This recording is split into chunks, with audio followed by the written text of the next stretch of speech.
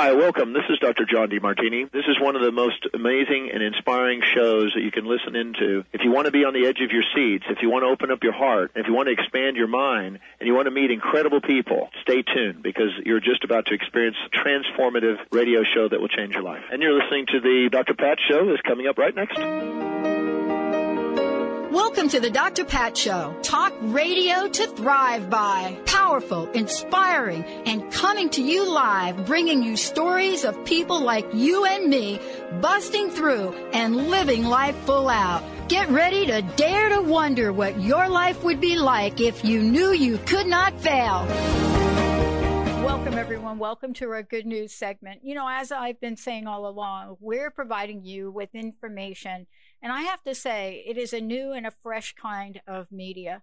It is that information that you all are longing to find, know about, talk about, and implement in your lives. Today, Dr. William Kasler joining me here today, Deputy Health Officer and Lead Population Health Officer, IBM Watson Health. Now, here's what we're talking about. This is the question. What role is technology playing to help individuals, businesses, and communities? Now, many of you know that as an independent media person, we know the impact we're having. But what about the rest? What are we learning? And what is Dr. Kasler going to share with us about the breakthroughs that can help us with isolation and beyond? Dr. Kasler, great to have you. Thanks for having me. Good morning. So I don't think that I would have ever thought in my lifetime that there would be a time that we have depended so greatly on technology. And, you know, what I mean by that is most of the time when we say the word technology, we target or pinpoint an age group of people. But that is not what's going on today. You know, technology is the face that is holding connections to people together, regardless of age. And that is something I don't think anybody could have predicted. But what are you seeing? How are you out in the forefront? And what is the impact you're assessing and solving? So we don't look at tech for tech's sake. Technology is a tool, and technology is a suite of innovations, a lot of different tools that can be brought to bear on our current situation. So one of the things that we've been doing is looking at this pre-pandemic public health issue around mental health and loneliness. And we've been thinking through at IBM, how can we apply our tools of big data, advanced analytics, technology, and AI to help with those key public health questions? Then along comes the pandemic, which just makes everything much more acute, much worse. So we've been thinking through how does technology play a role in our collective response to the pandemic. Yeah. And, you know, there is a recent report, I wish you would talk about it for a little bit, that came out of IBM Institute for Business Value, right? Little research that came out about loneliness. And I want to really have you talk to that. I think there is something that we're not addressing. No matter how many press conferences you watch, it doesn't matter which governor you're watching, they're not even coming close to the emotional and psychological trauma that very few people are really addressing. But you all are looking at this, aren't you? We are. So let's just talk about loneliness, which is, think about loneliness as a result of the social isolation that is occurring. We look at the elderly, for example, our seniors, who before the pandemic were at high risk of being socially isolated because of physical mobility, because of their loss, their role in society. And then along comes social distancing, which is so helpful for that population, but ironically puts them at even greater risk. And loneliness is not just about mental health. It turns out that loneliness is harmful to our physical health as well. Yeah. About the equivalent of smoking 15 cigarettes a day in terms of comparable to poor physical activity and obesity. So we absolutely have to address this. And while technology is not a substitute for high-quality face-to-face personal interactions. We think technology in a number of different forms can really help. You know, I want to talk to this issue, and you probably didn't know much about me or some of the charity work and services I do, but I got a bit of information 3 days ago, and I'm stunned by it. Here it is.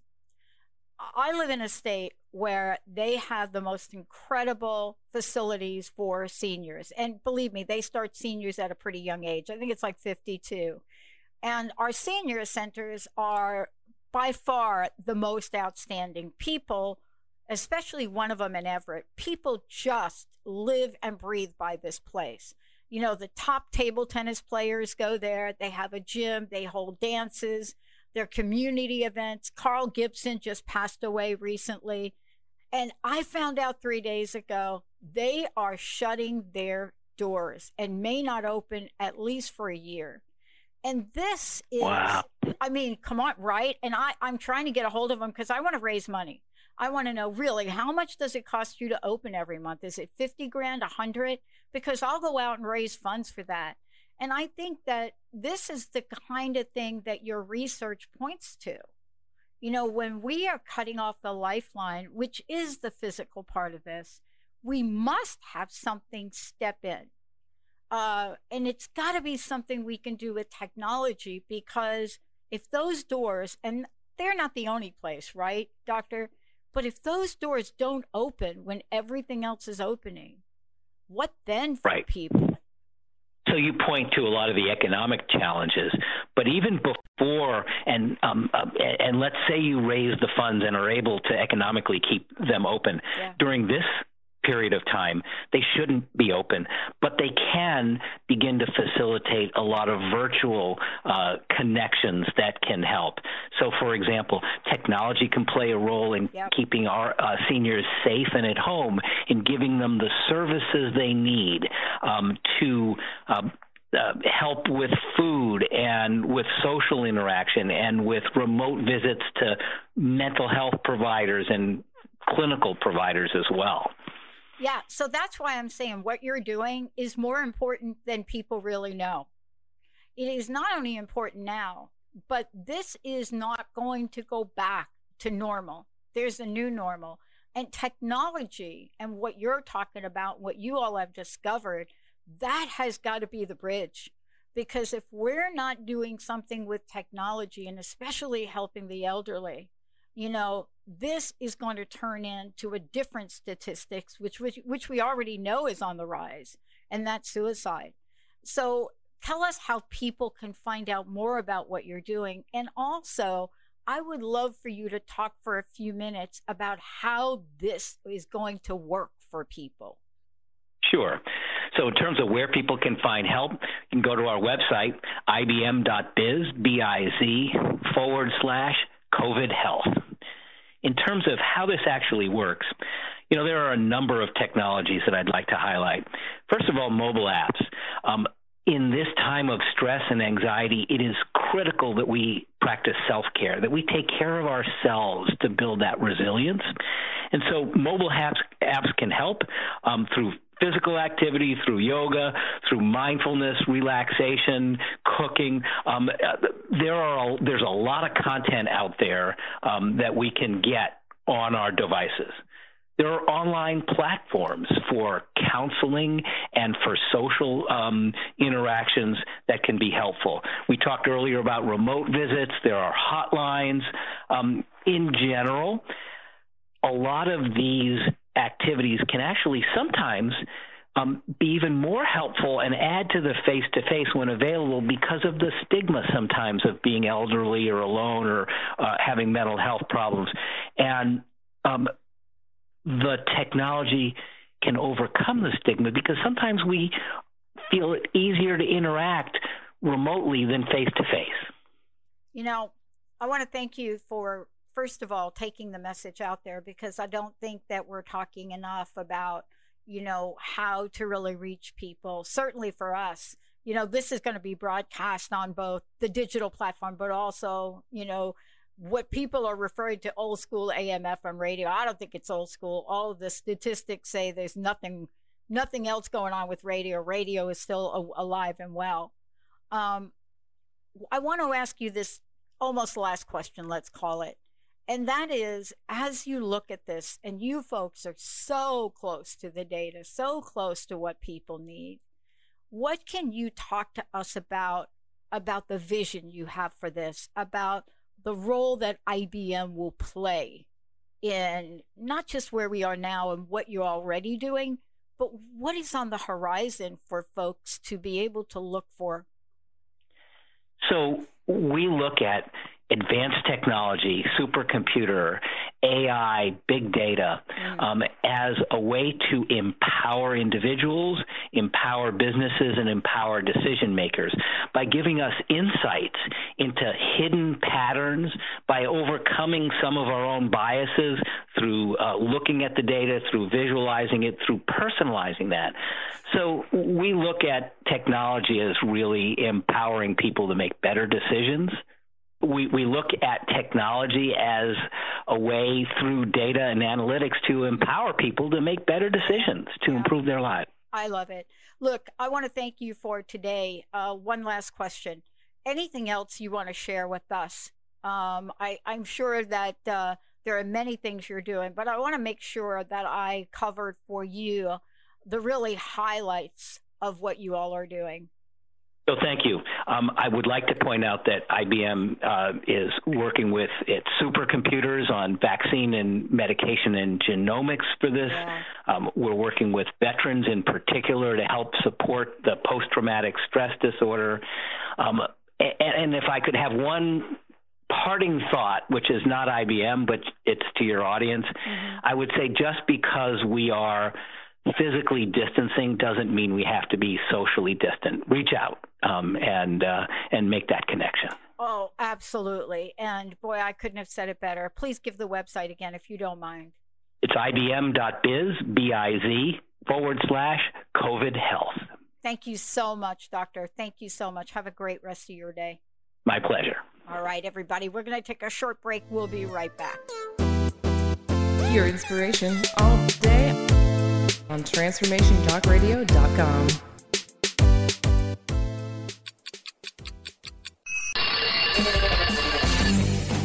Coming to you live on TransformationTalkRadio.com is the Brilliance Ultimatum. Time's Up with Claudette Rowley. Powerful conversations, practical innovations, and transformative solutions as Claudette and her guests delve into the possibilities and what she calls reality resistance. Join the cultural revolution and annihilate obstacles. Check it out at culturalbrilliance.com. Imagine a world where good news, positive information and stories were the mainstream. Tell us your positive story. #PositivityRules. You are listening to the Transformation Radio Network. Are you ready for a holistic healing revolution? Subscribe to Burn Bright Today podcast with Jennifer Marcinelli on Transformation Talk Radio. Healing is about self-care and seeking help when you need it. The best investment you can make is in yourself and your body, mind, and spirit. One step at a time, you can burn bright and live a life you dream. For more information on how to heal from home, visit burnbrighttoday.com. Hey everybody, welcome. It's so great to have all of you tune us in and turn us on. And you know what? We are all learning about what we don't even know. Even this call in the world that we work in, we have tightened up security and we have done so many things to make sure messages still go out.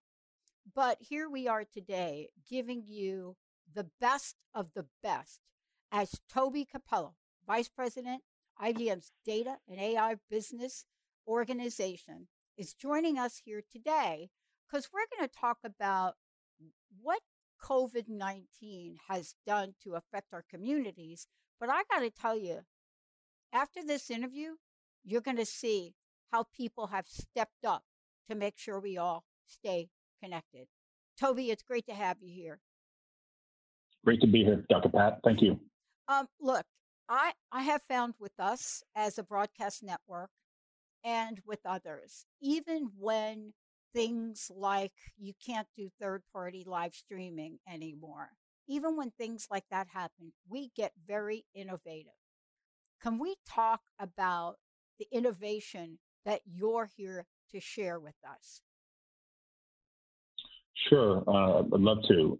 So specifically what we're doing within IBM and the area that I'm working in is working with organizations, and these specific organizations are government agencies, healthcare organizations, and educational institutions to allow them to use Watson Assistant for Citizens.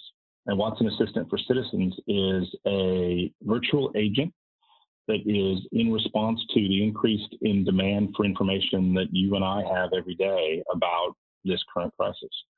And it allows these organizations to respond to these companies and to these citizens via online, which some people call a chatbot, or voice, to both general questions about COVID-19 and symptoms and prevention, where we get information from trusted sources like the CDC, or specific information about their municipality, their educational county, or their health care organization, and be able to do that efficiently, but also very accurately. So we want to help these organizations do that quickly. So we're doing that and standing this up in a matter of hours and days, but we're also providing access to this for these organizations for 90 days for free, because we know it's trying times for everyone.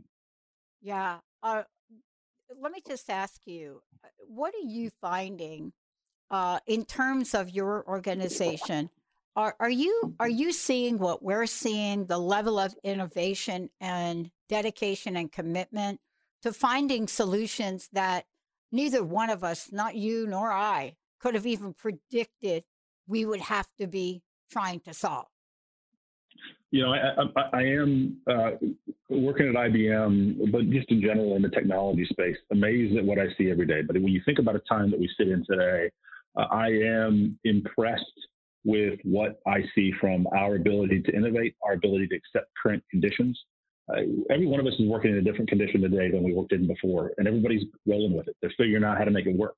And so where we really shine as IBM company is with the research, the technology, and computing power that we have to be able to innovate and drive that into organizations. More and more organizations are run by, or at least enabled by technology, and we got to make that easier and easier for humans to consume and humans to get the information that they need. What do you think is the greatest challenge we have to meeting the demands of our citizens? I see two things that we're experiencing right now with our clients. Yeah. One is the speed at which these organizations need to respond, and meaning both enable it with new technologies or new capabilities or new processes, but also when you talk about something we're doing, the responses change. Let's just take the example about, do I wear a mask or don't I wear a mask? That's changed. Do I wear gloves or do I not wear gloves? All those things are changing. So how do I quickly make sure that I'm providing accurate information to those consumers? And then the second challenge is, how do I meet them where they want us to be? Meaning, not everybody's going to go to a website. Not everybody wants to call into a phone. Everybody wants to engage differently. And how do I enable all those different channels with this kind of a capability? Because we're hearing huge wait times. I heard just this morning, I saw a note from someone that said that 70% of the calls to one government agency were busy because they couldn't get through on the phone line. Yeah.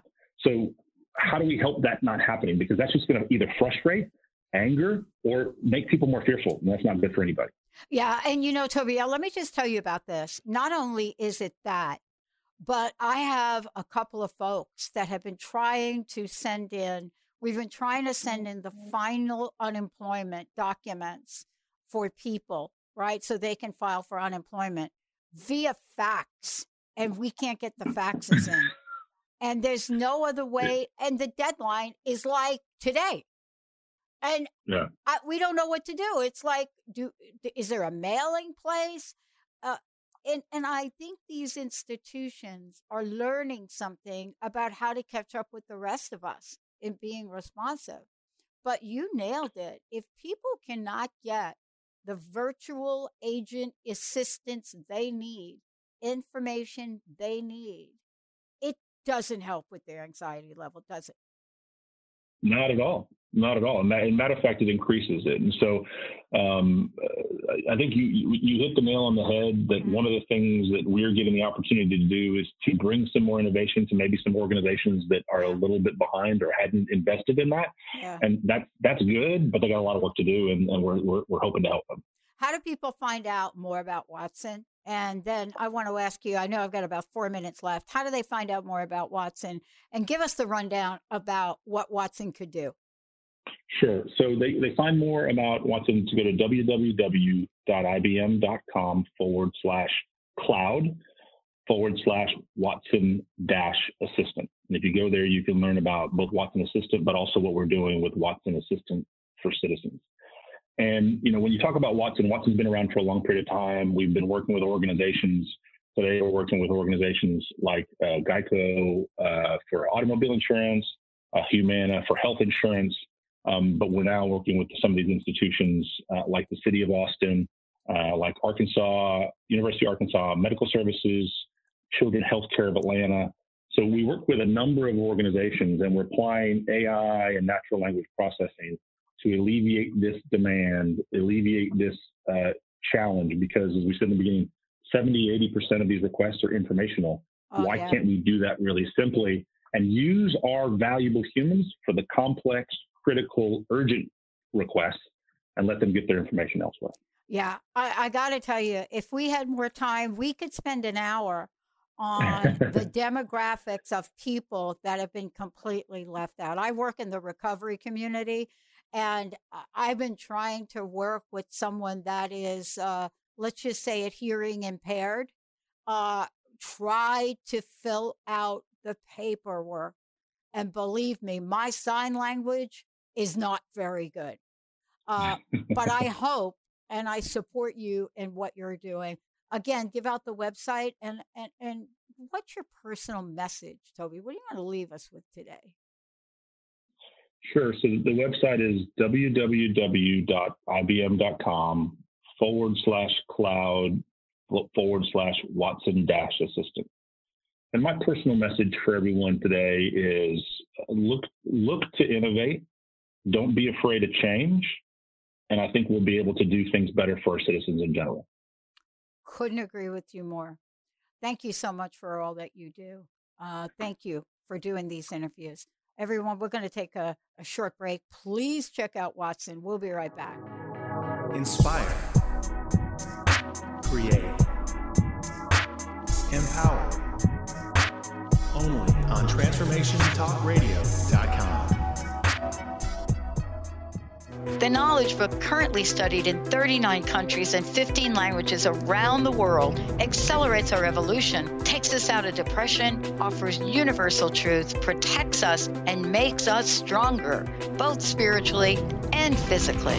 So if you are interested in the Knowledge Book, visit usa.theknowledgebook.net and tune in to the Knowledge Book Radio with Marge Potasic on TransformationTalkRadio.com. Listen while you work. Streaming live on any device. Tune in to the Transformation Radio Network.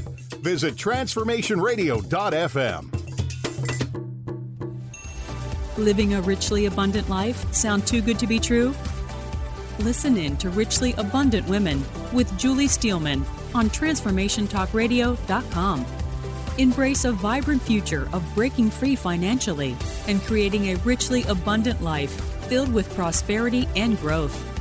To learn more about Julie Steelman and Richly Abundant Women, visit www.juliesteelman.com.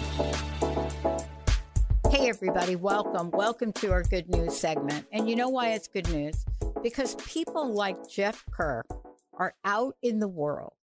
And what they're doing is they're educating all of us and inviting us to take action. Why? Because this is about how PETA can shed light on criminal histories of wildlife exhibitors. And what does that mean? Well, you're going to hear from Jeff on why we are talking about something that may seem a little bit surreal, but if you're like most of us, you know about the #1 Netflix docuseries, Tiger King, but you may not know what that's about. You may not know why it's #1, but for sure, you've heard us talk to PETA time and time again about animal issues. We were engaged in saving, wild horses in the United States. So today's show or an interview is to talk about what the issues are that we're facing and what didn't we talk about. Jeff, it's great to have you. Thank you, Dr. Pat. It's a pleasure to be with you today. So I want to start out with a kind of interesting question. Why do you think this series popped up in #1 in such a short period of time? Well, it is certainly the cast of characters, but unfortunately, and certainly it wasn't the documentary series that PETA would have made, but it has started an important dialogue about the cruelty inherent in the roadside zoo and cub petting industries. And what's most important for viewers of the series to understand is that Joe Exotic and Jeff Lowe and Tim Stark and Doc Antle, these people are animal abusers, and we've got to all work towards shutting them down. And I would encourage people to go to PETA.org, where we've posted blogs on the histories of the abusers that are featured in Tiger King. And we also explain the host of welfare issues of how captive big cats suffer that the series glossed over. And of course, PETA's legal team is hard at work to end the cruel big cat cub petting industry nationwide, mainly through a series of federal lawsuits under the Endangered Species Act. And I'm happy to report that we have just won one of those federal lawsuits to establish that prematurely separating tiger cubs from their mothers and using them in the public encounters like you saw in that series is a violation of federal law. Yeah, I got to tell you, that's, I don't know if everybody discovered this for themselves, but for those of us that have really been in the advocacy role for so long, I didn't find that easy to watch, to be honest with you. Yeah, and that's good. I think a lot of people are recognizing that too. They found it incredibly difficult to watch. When they are pulling baby tiger cubs away from their mothers, literally as they're giving birth. It is just so inherently cruel and illegal under the Endangered Species Act. Of course, what they don't show you behind the scenes, especially at a place like the GW Zoo, are the rows of 10-foot by 10-foot cages with two big cats per cage, pacing back and forth in what are essentially these jail cells for them because of the psychological trauma that they're suffering from being in such confinement. And so the most important thing for people to take from it is never go to one of these roadside zoos. Yeah. It's just about cruelty and profit for the roadside zoos. It's not about caring for the animals in any way. Yeah. I mean, let's talk a little bit about this because, you just pointed out look, there's so much that I know we discovered along the way in a 16-year period of doing this show that we've sort of done an expose on. But I want to hear from you because I felt that there were many, many, many things that really didn't get uncovered in the series. And I think people may walk away thinking, oh, maybe bad, maybe not bad, but it's not even the tip of the iceberg of what's going on here. Sure. Let me just start with Tim Stark, who you saw in the series. Mm-hmm. He was convicted in 2008 of violating the Endangered Species Act by engaging in illegal trafficking of an animal. This is a person who has encouraged patrons to hit baby tiger cubs He has swung and tossed monkeys by their tails and hips during public encounters. And he's even bragged about bludgeoning a leopard to death with a baseball bat. Yeah. These are criminals. These are not people who care about animals. And and just recently, on March 24th, April 10th. Yeah. I apologize. On April 10th, he lost an appeal in which his federal exhibitor license was permanently revoked. And he and his company have been ordered to pay $340,000 in civil penalties in a lawsuit by the USDA alleging more than 120 violations of the Federal Animal Welfare Act. So his days are numbered, and we are also suing him under the Endangered Species Act, and we've been able to get a first-of-its-kind preliminary injunction against him in that case that applies throughout the case, preventing him from tearing baby tiger cubs away from their mothers and putting them in these public encounters, and to stop declawing these big cats. This is something he was doing to try to make it easier to handle them. And let's be clear, declawing is not just like trimming your cat's nails. Right. This is an amputation. This is cutting off their toes at the first knuckle. And it is painful, and it leads to a lifetime of pain and suffering for these tigers who've had their toes cut off in that manner. So that's one person. Doc Antle, who's also featured, has a long and dirty history of citations for more than 75 federal animal welfare violations, including failing to provide animals with appropriate veterinary care, sufficient space, protection from the elements, and environmental enrichment, and allowing dangerous animals to interact directly with the public, as you saw in the series. So all of these people have these backgrounds. Mario Tabro, who was featured in the 1980s, his exotic animal business served as a front for his drug smuggling enterprise, for which he was sentenced to 100 years in prison and convicted of racketeering and narcotics violations. And even among people in the roadside zoo industry who weren't featured in Tiger King, the list keeps on going.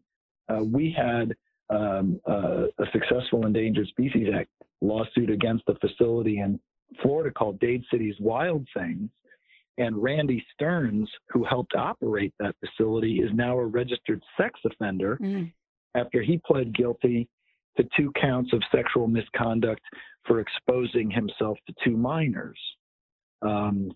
In another case we had under the Endangered Species Act, we sued the Mobile Zoo in Alabama, and we were able to rescue a chimpanzee kept in solitary confinement named Joe. Fortunately, we got him out, and he is now thriving at a reputable sanctuary. But the owner of that facility was later convicted of 14 counts of cruelty to animals, and we were able to rescue those animals as well. So it just goes on and on and on. Yeah. I one of the things I wanted to ask you about, Jeff, and I just want to keep telling people to go to PETA.org. That's PETA.org. And I went and took a visit again this morning, and there's a couple things that, first of all, we're talking about how you all are shedding light on these criminal histories. Many of our listeners are also tapped in to what the effect is in the animal community given COVID-19. And I know you all are covering some of that, but clearly people are concerned across the board about the treatment of wildlife. And it seems like we were making progress, but I got to tell you, with that docuseries and almost glorifying those folks, it's really, to me, quite disturbing. How do you view the docuseries? And, what can people do? Well, thank you for asking that question. It is a problem, and certainly the cruelty that Joe Exotic inflicted on animals is no joke. And there's nothing at all about the exploitation of the animals by anybody in that series that should be glamorized. Keep in mind that during his tenure at the GW Zoo, Joe Exotic was cited for over 200 federal animal welfare violations, and he was sentenced to 22 years in federal prison, in part for illegally trafficking endangered animals and killing 5 tigers in cold blood. So any glorification of this or any other animal abuser is horribly misguided. And the most important thing that people can do is never go to a roadside zoo. Don't go. And also, there is now pending, while everybody's under stay-at-home orders, take the opportunity to write to your federal legislators to support a bill that's going through Congress right now called the Big Cat Public Safety Act. I'll say it again, Big Cat Public Safety Act. This would prohibit private ownership of big cats, and it would prohibit direct contact with them. And so what you see in the Tiger King docuseries would be gone, and it would put an end to the cub petting industry for good. Yeah. You know, I want to thank you for all that you have been doing for so long, just so long, and making sure we're protecting wildlife and protecting them in a way that they cannot protect themselves. See, we forget that. You know what I mean? We forget that, you know, we put, you know, these animals in situations where they cannot help themselves. They cannot get their ways out of it. And without your advocacy and the people that support PETA, none of this would be a reality at all. So thank you for that. I want to ask you, what's your personal message? What would you like to leave us with? The personal message, well, first, thank you, Dr. Pat, for those very kind words. My personal message for people is never be silent. Whenever you see anything wrong with somebody's treatment of an animal, even if you just think there's something wrong, never be silent. Speak up. Go to PETA.org. We have an information site where you can send us information about problems with animals. We have a 24/7, we have the only national 24/7 animal cruelty hotline. Anybody can call from around the country. You will get an answer no matter when you call and report it. That's the most important thing. The only way to stop animal abuse is to sing out, shout out when you see it, and that's the only way it's going to stop. Wow. I want to thank you so much. Thank you for everything you're doing. Thank you for having us, Pat. It's very important that shows like this tell the animal's plight, and it's part of the solution.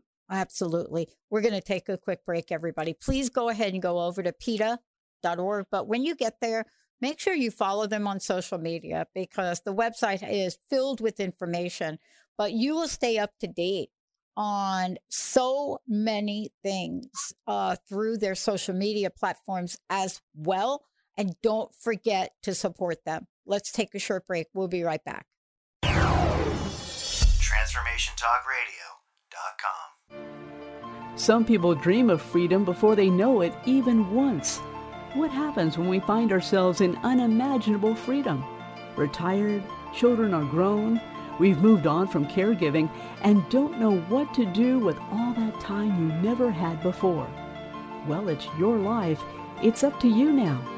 On the hit new show, Fresh Courage, it's your time to shine with host Sharon Rolfe on TransformationTalkRadio.com. Take us with you on that morning commute. Download your favorite podcast from the Transformation Radio Network. Just visit transformationradio.fm. Tune in to The Truth is Funny with Colette Steffen each Wednesday at 8 a.m. Pacific, 11 a.m. Eastern on TransformationTalkRadio.com. This hit show will have you thinking outside the box and riding the wave of infinite potential. Join Colette on the Higher Self Network, inspiring listeners to shine their brilliance and ensure success while roaring with laughter as they recognize the humor of the giant cosmic joke. Visit thetruthisfunny.com. Your inspiration all day on TransformationTalkRadio.com.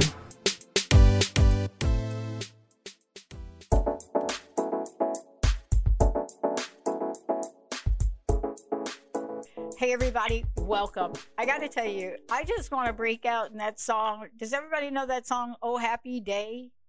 I just want to break out in that song right now because I was talking to several of my relatives, and the issue that came up is the issue we are about to talk about now. You know, while we are so involved with the unprecedented spread of the coronavirus, it has a ripple effect. And the ripple effect it has transfers down from the highest point of concern into the intimate lives of families and children. And one of those places that it touches and has touched from a place of uncertainty is what Lori Benton, Senior Director, Counselor Engagement, the College Board, is here to talk with us about. Because if you can imagine, as many are imagining, you have gone to school, you have studied your butt off, you have done all the things you need to do, you are getting ready for that next phase of your life. And then the question is, what just happened? Today, we're going to talk about the College Board and what the College Board is doing to address the thousands of questions around this that families and teens across the world are facing right now. Basically is, look, this is one of those things that if you're in a family unit, you are lost around this up until now. So this is something that you've been thinking about. So here's my question. You ready? Yes. So if you're our family and you have been wondering, now what? What do I do? How do I help my child? Well, I got to tell you, I don't have the answer, but Lori does. Lori, this is something that you all have had to really jump right on and make some, I would say, drastic changes, correct? Yes, absolutely. Absolutely. And so what we know is that based on the environment and the circumstances, we know how schools, communities, and families are trying to navigate these challenges that were created by the coronavirus. And we just wanted to make sure that students had the opportunity to take AP exams and earn the college credit and placement they've been working hard towards all year. We didn't want to take that away from them. A lot of students are experiencing a lot of loss at the end of this school year. And they told us they wanted to take AP exams. We surveyed 18,000 AP students nationwide, and 91% of them indicated they wanted to complete this important step as a way to have some level of control in these upended times. So we know that AP prepares students for success in college and beyond by helping them develop those skills that we know are important throughout college. And families know and students know that getting AP credit can help them save both time and money for college. And so that's a win-win for everybody. And I want to tell everybody what this is. For those of you that don't know what AP is, let's talk about that for a minute, because I don't know that folks understand the importance and who these students are that get engaged in this advanced placement testing. And give folks an idea of what this is, because I got to tell you, if you're somebody like me who really struggled a lot and had an opportunity for something like this, right? This would be something that is a game changer if people can't finish it. Right. Absolutely. You're absolutely right. So advanced placement is college level courses taught within the high school. So students have the opportunity to engage in higher level curriculum that speaks to their interests, speaks to their aspirations. So everything from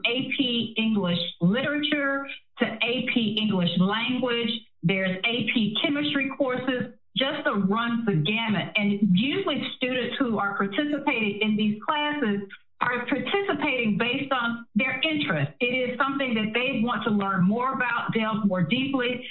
There are teachers who are wholly engaged and supportive of those students and taking them to a higher level of knowledge and understanding about certain topics.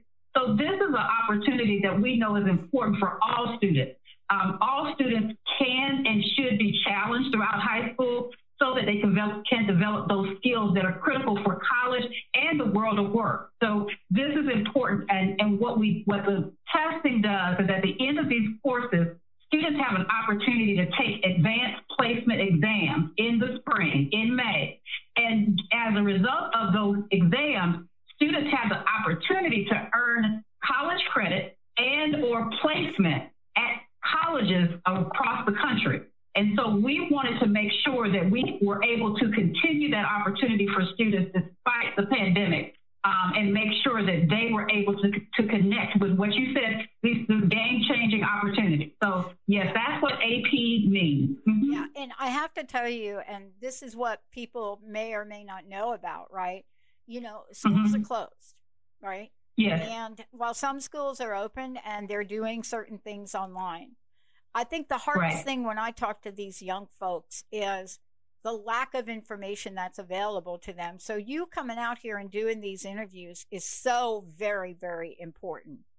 It really is. It's important, and it's important, and it's an honor to be able to do it. I am an educator at heart, came from an educator family. Yeah. So I understand what it means to connect people with information quickly at their fingertips without additional stress and strain. So thank you for having me on this conversation. Well, before we go into a couple other questions, I want you to please mention the website that people can go to and get more information.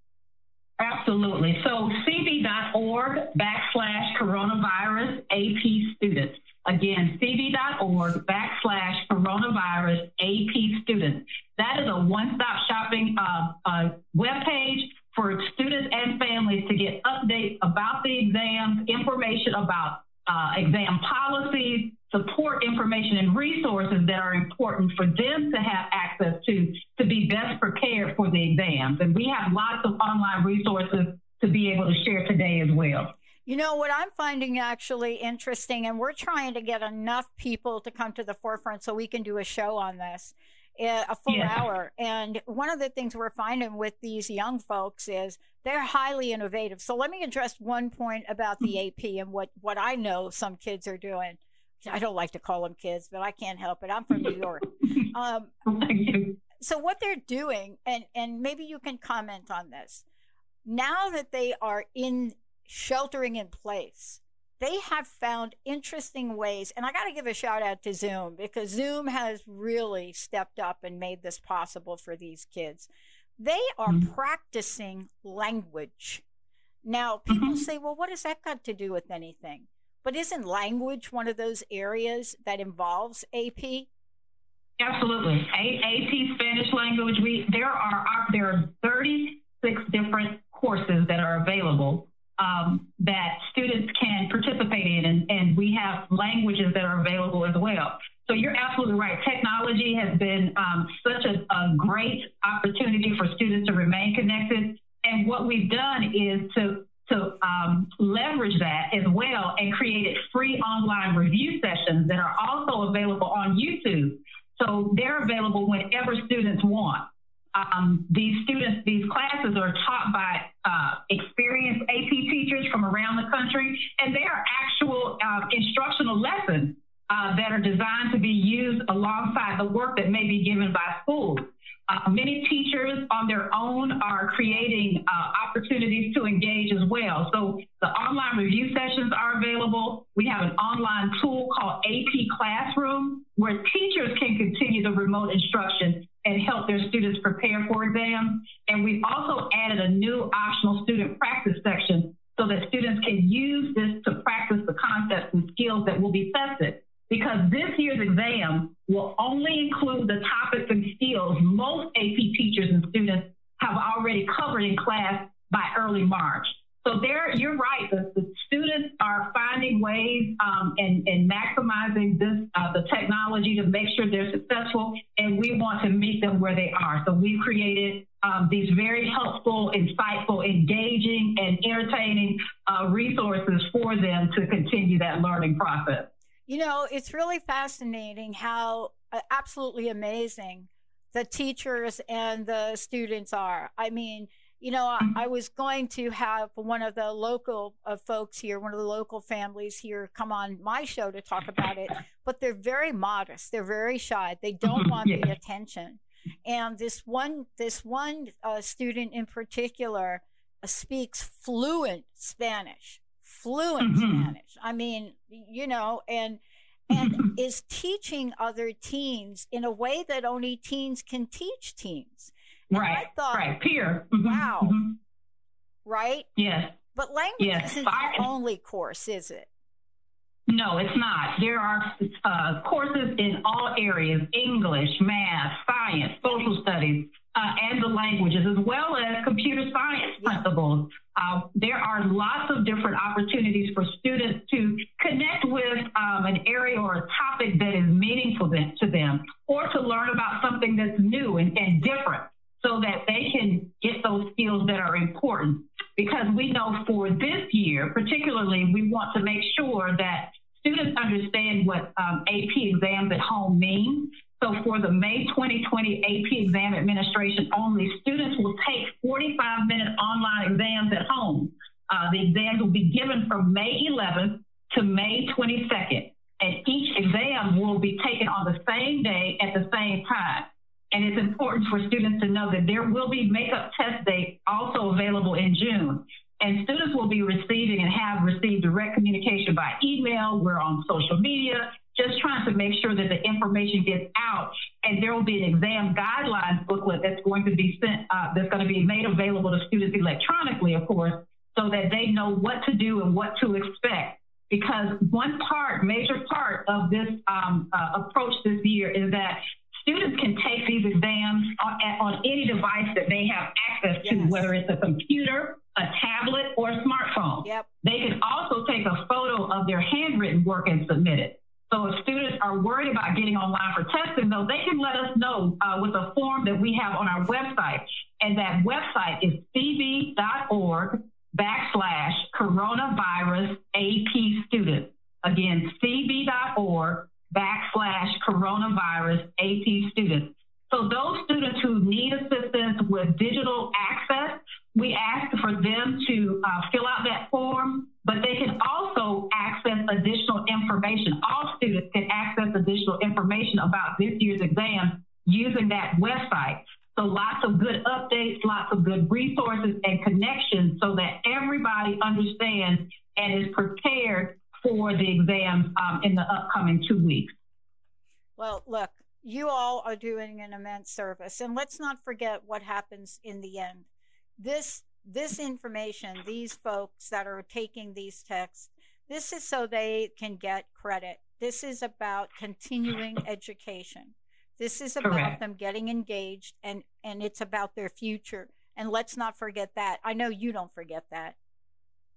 No, I don't, but I know that people around the country are just making sure they can do everything they can to support these students as they continue on their path to college and beyond. I love it. Please give out that website. Last question. What's your personal message?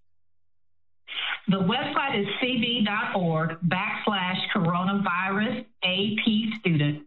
And my personal message is for everyone to keep supporting each other, keep supporting our students, understanding that we're going to get through this together. And we're here at the College Board to support and assist the work that's happening behind the scenes, online, day and night, so that students get to the places they need to be in their lives. I love it. Thank you so very much. Thank you. Thank you. Yep. And you're going to keep doing what you're doing, right? Absolutely. Absolutely. Thank you so much for joining me here today, okay? Thank you. You have a great day. All right. We got to rock on with this, folks. These kids are really worrying about their future. Thanks to Lori. Thanks to the folks at College Board. Innovation is their number one thing, and the future of our students is right there with it.